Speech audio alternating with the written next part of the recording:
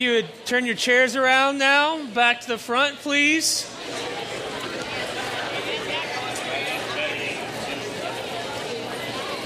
Show of hands here. How many people were actually born in Bloomington, Indiana? Oh, we have some townies here. Okay, a few.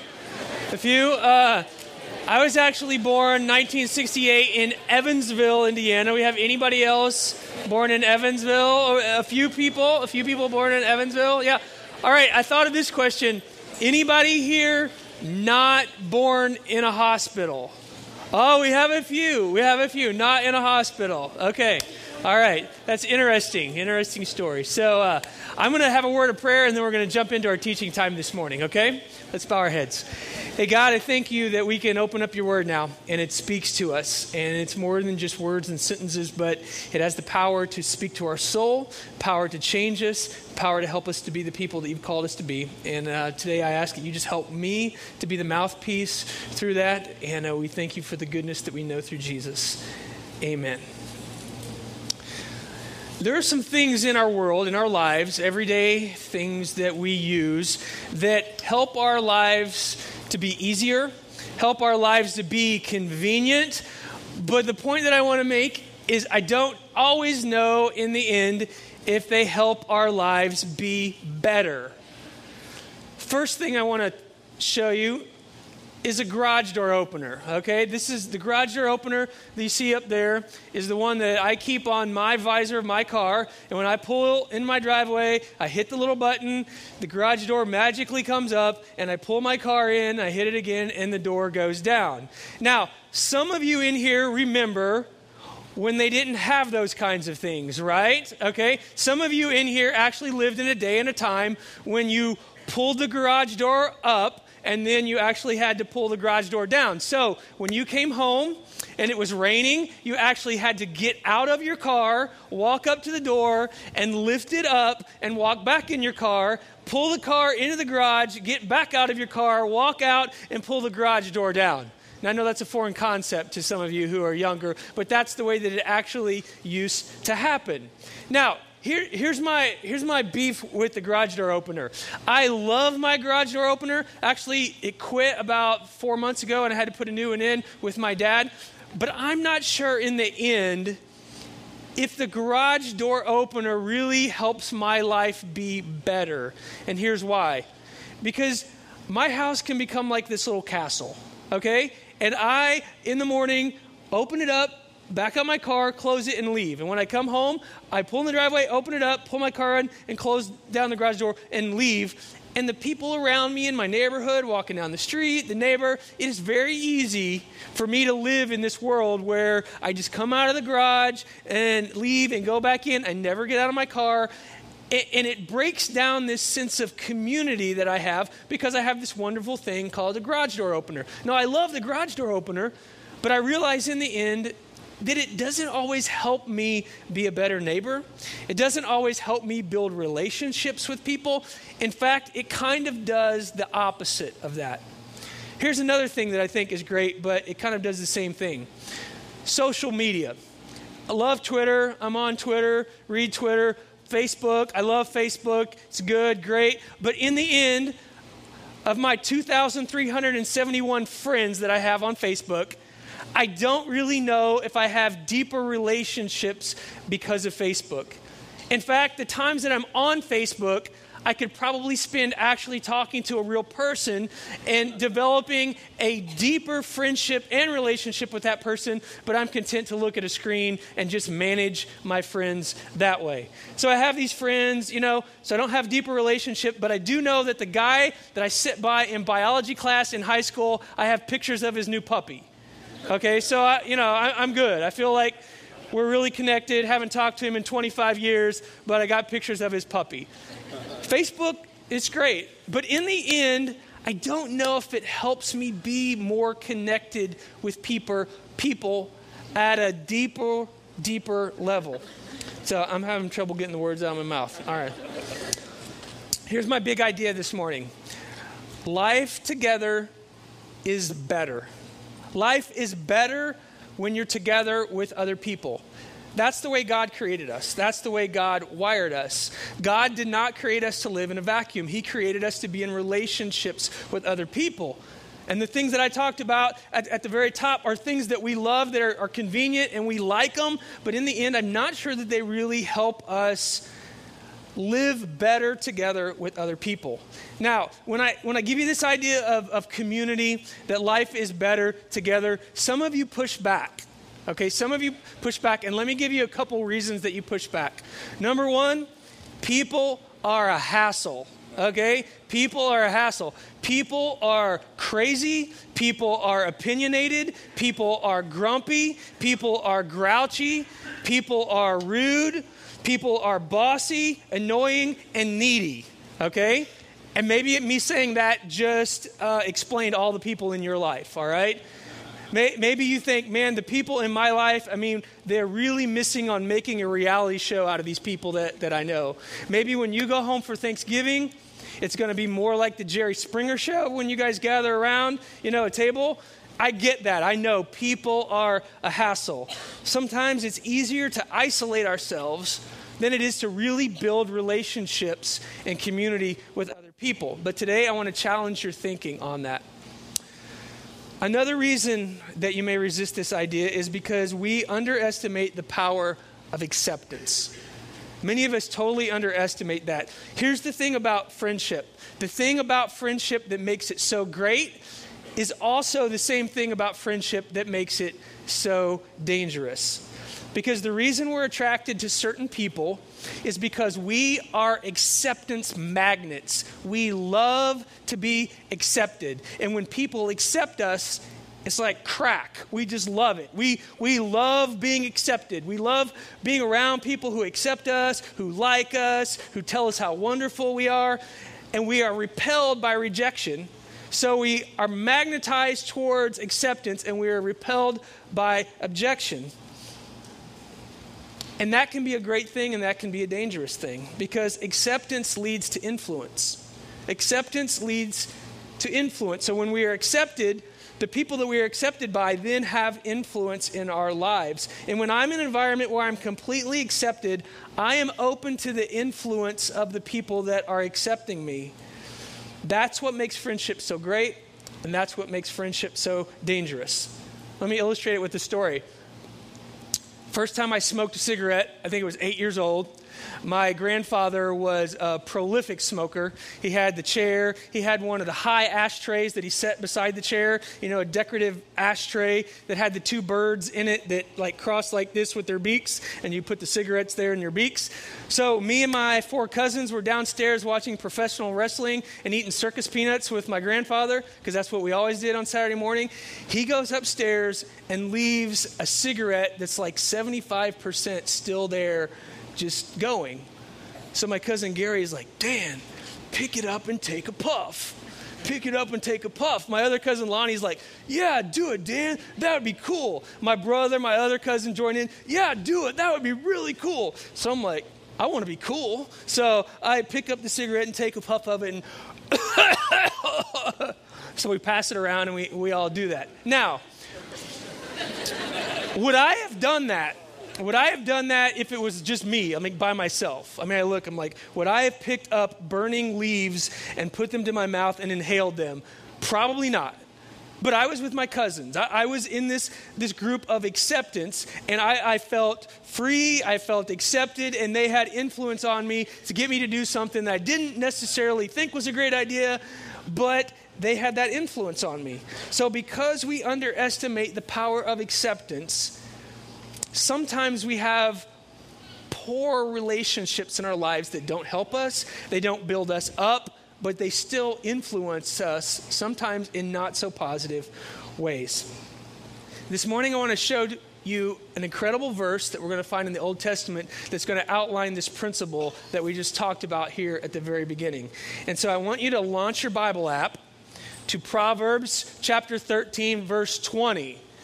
If you're old school and you use paper, you can flip it about to the middle, book of Proverbs, chapter 13, verse 20. Let me tell you a little bit about that verse before we read it. The book of Proverbs is a book of wisdom, of sayings, very wise sayings that was written by a man named Solomon. And he was known to be the wisest man in all of the world. He was very wealthy. He was a king. And God gave him these incredible things of wisdom to write down. And we're going to look at one of these verses this morning. Now, the great thing about the verse we're going to look at this morning is it is a principle and not a command.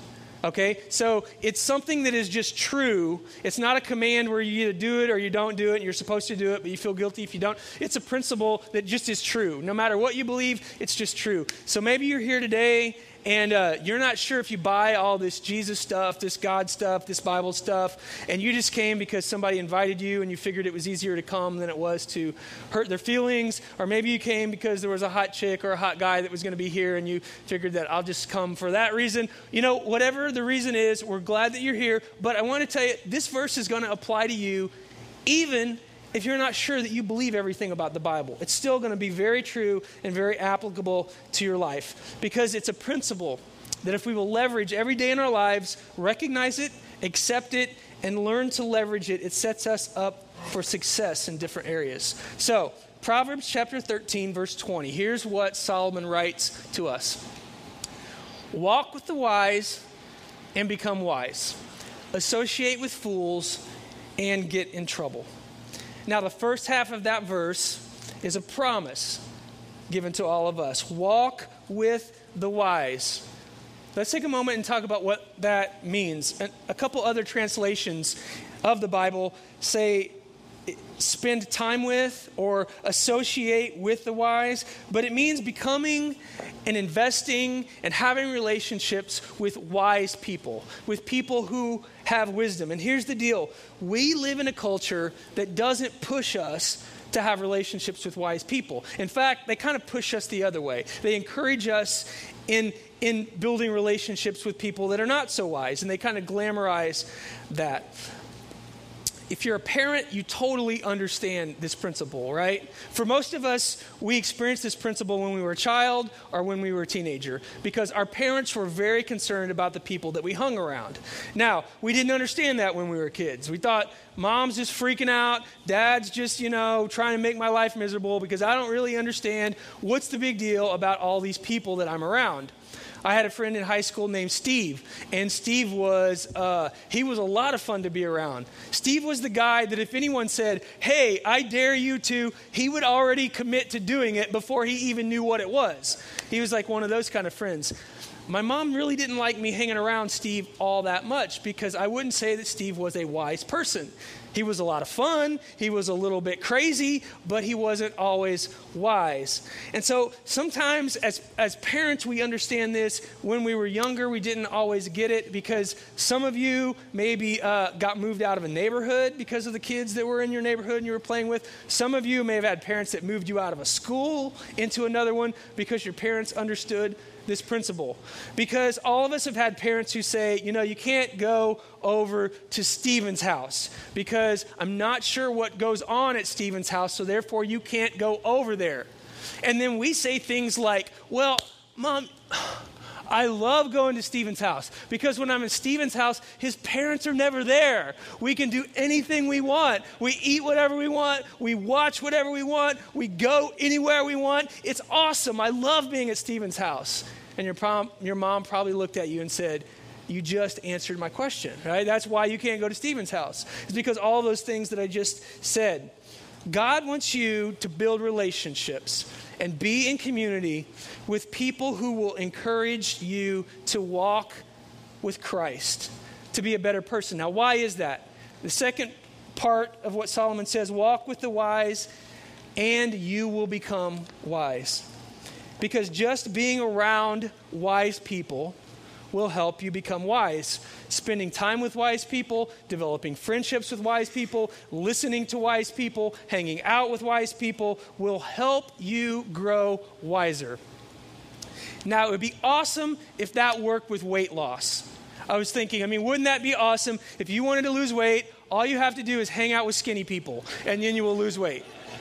So if you wanted to drop a few pounds and you were just like hanging out with supermodels, like the weight would just come off of you, right? But it doesn't work that way, does it? But in this principle, Solomon says it actually does. If you hang out with wise people, they will kind of rub off on you. Their wisdom will kind of shed off of them onto you, and you will become a wiser person because you are hanging out, spending time, building a relationship in community with wise people. The second part of the verse that Solomon gave to us this morning, though, is a warning. The first part was a promise. The second part is a warning. He says, associate with fools. That means hang out, invest time with, develop friendships with foolish people. And who are foolish people? Well, here's the definition of a foolish person. A person who knows right from wrong, but doesn't care. They know that there are consequences to what they are doing, but they just don't really care. They just choose to worry about it tomorrow. Let's just have fun right now. Let's just have fun tonight, and we'll worry about all that stuff tomorrow after we wake up or next week, or we'll just pretend it doesn't really happen. In other words, they don't care. And here's why. Solomon says, associate with fools and get in trouble. Other translations say a companion of fools suffers harm. The Message translation reads, hang out with fools and watch your life fall to pieces. Now, the warning is not that if you hang around foolish people that you will become foolish, because many times that's our pushback.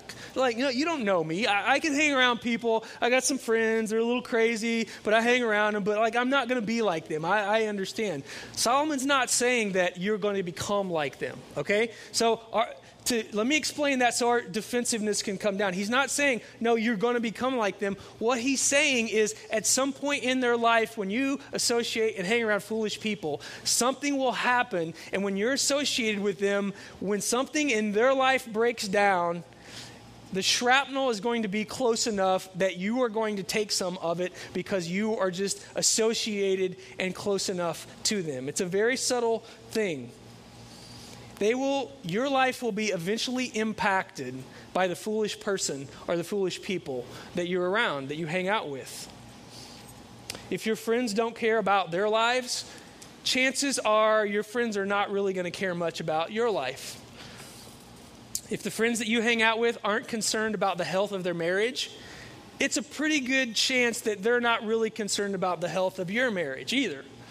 If the people that you associate with don't care very much about their reputation, it's a pretty good shot that they don't really care much about your reputation either.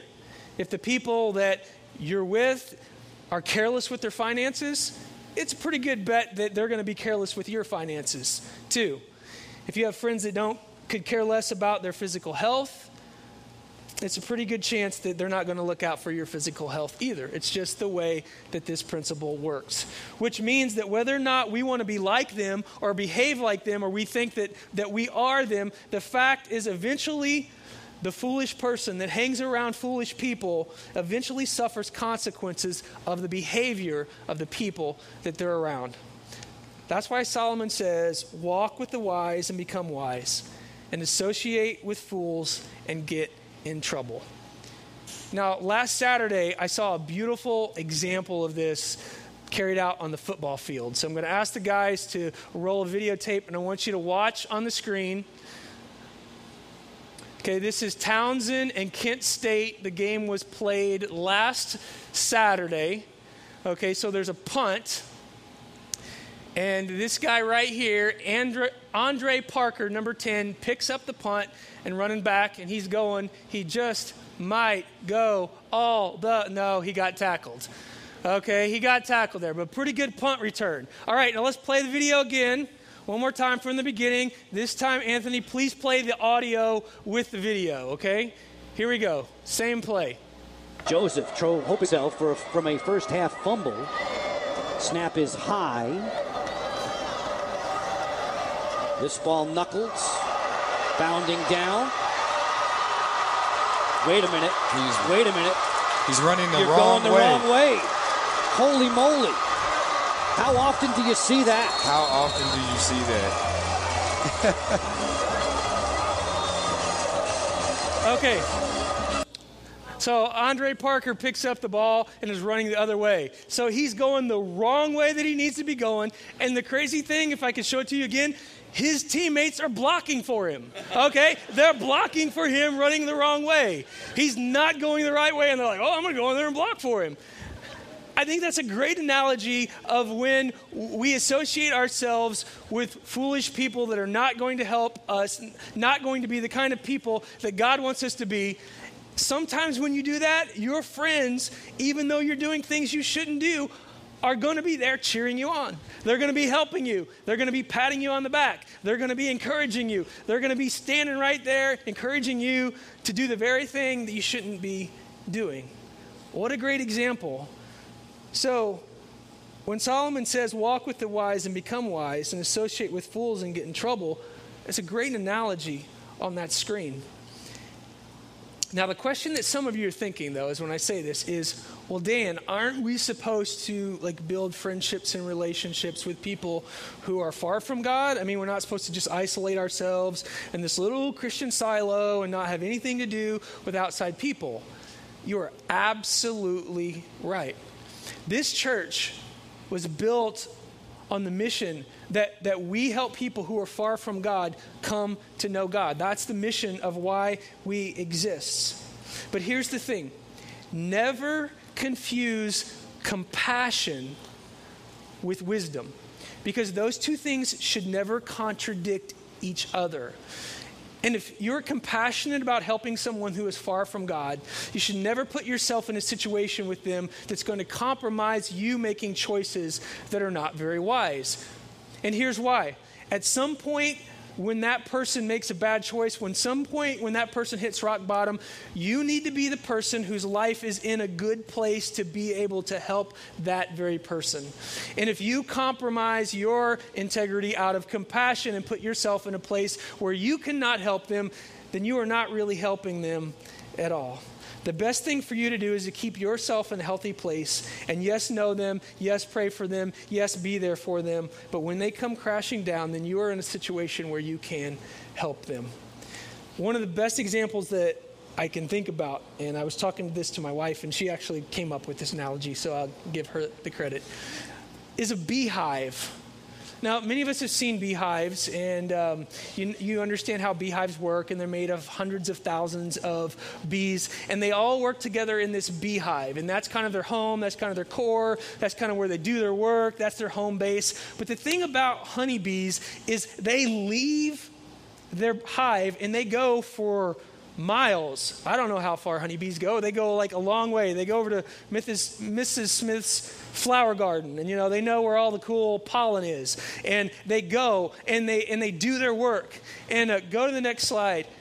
I don't know if you can see this here, but yeah, look at the pollen that's all on the legs of that honeybee there. That's an amazing to think that they go out and get pollen and do all this work.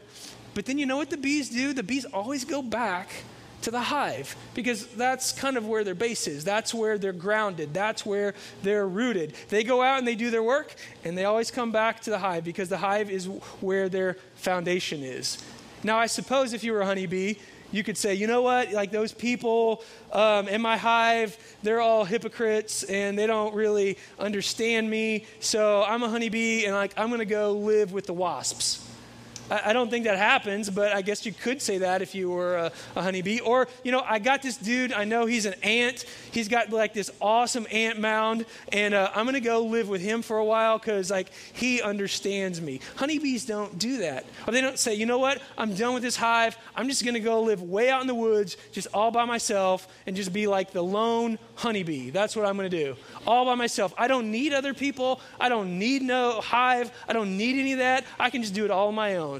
Bees never do that.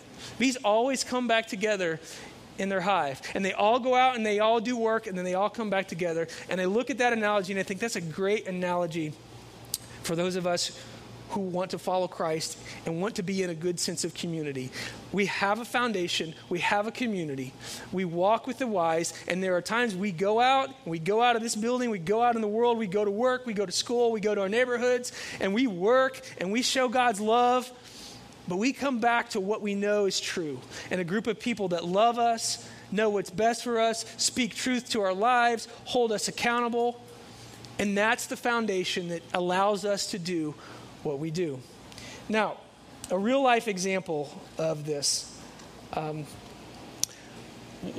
One of the greatest examples where I see community happening is in the young life leaders that I see here in Bloomington. And that's not the only example of community. I don't mean to say that, but firsthand I get to see that and get to work with many of them. So any of you who are young life leaders here in Bloomington or have been in the past, would you just raise your hand?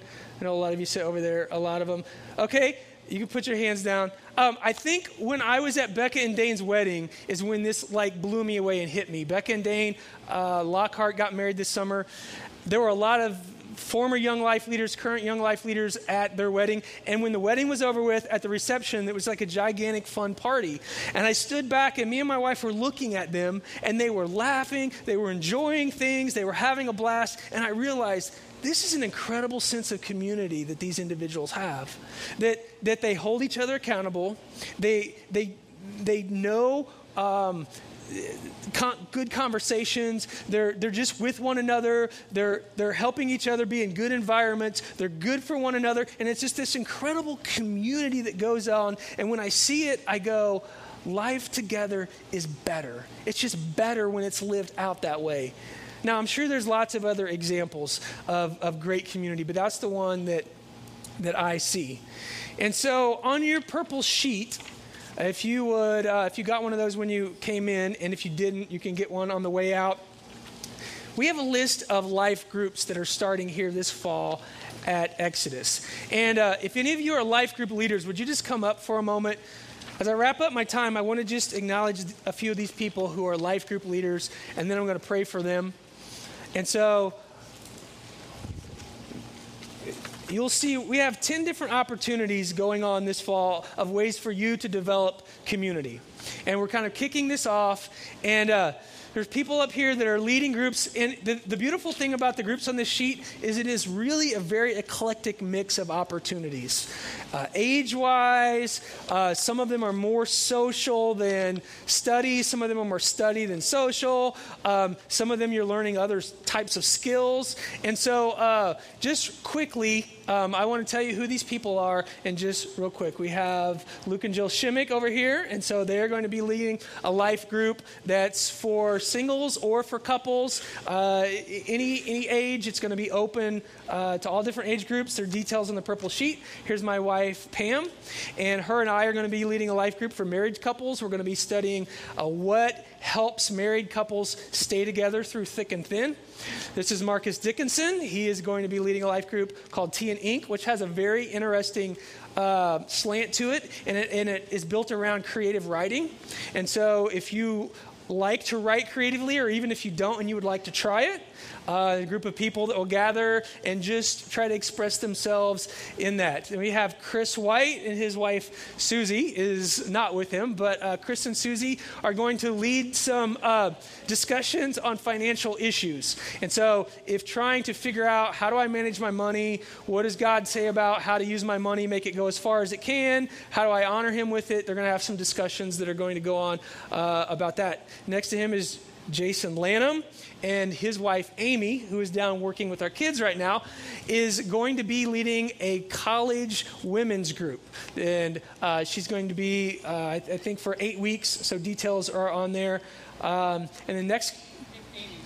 Amy, not Jason. Jason is just filling in, okay? He was just a warm body that was related, and his wife is better looking than him. But anyway, that's Jason and Amy Lanham. Next is Claire Roth. Claire is going to be leading a group that's going to be learning about prayer and having discussions about how we connect through prayer, how to learn about prayer, how to be more effective at prayer, how to hear God through prayer. And then Jamie Bennett is on the end, and Jamie is going to be leading a group for single females and understanding how God uses them in that stage and how that can be a wonderful, wonderful ministry. And I am also also going to be leading a college men's group that meets on Sundays at 9 o'clock, but there's more details on this sheet.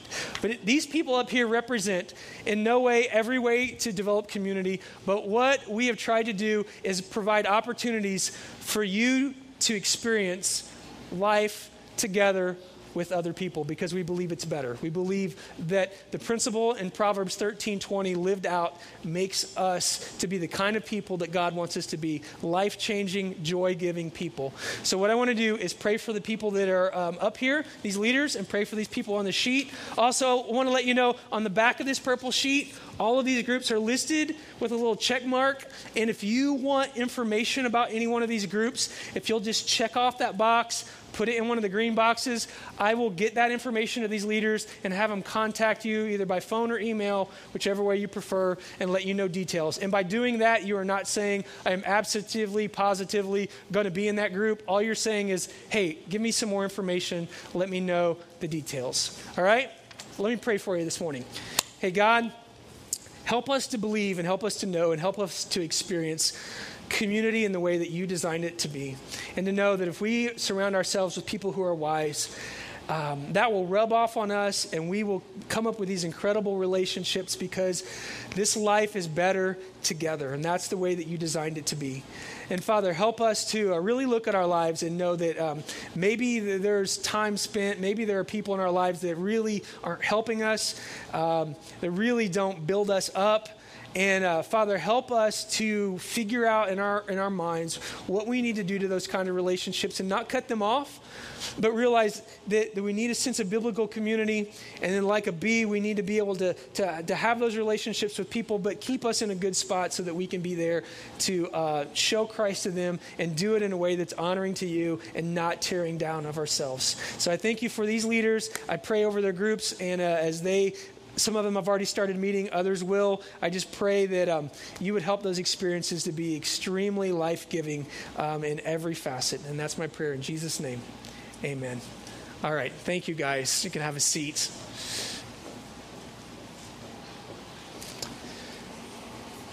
Each week here at Exodus, we finish after our teaching time with taking communion. And so I'm going to have a prayer in just a moment, and there will be people that will be up here to my right, in the center, and to my left, and they're going to have the bread and the juice. So at whatever point you feel comfortable, just come up and tear off the bread, dip it in the juice, and we do that every week to remember who Jesus is, and when he said, do this in remembrance of me, the sacrifice that he made on the cross so that we could have grace and mercy and forgiveness. There'll also be people to your right through the double doors in the prayer room. And if you're here today and you want someone to pray for you about anything that's going on in your life, there'll be people that are back there that would love to pray with you. Also, if you have any kind of spiritual decision, spiritual question, there'll be people back there that would love to help you with that, guide you, answer your question. So I'm going to pray, and then we'll take the Lord's Supper together. God, we remember Jesus because he is the one who you sent down here to earth to become a sacrifice for us because of the imperfections, the mistakes that we have, that we make. Father, Jesus became the perfect sacrifice, and he died on the cross and he rose from the dead. And our forgiveness and our mercy and our eternal life and our redemption is all tied to him. And these elements represent his broken body now and his shed blood, which was poured out for us. So we thank you for Christ, and we take this moment now in a very personal way just to remember and feel the weight of that love and that sacrifice for us. In Jesus' name, amen.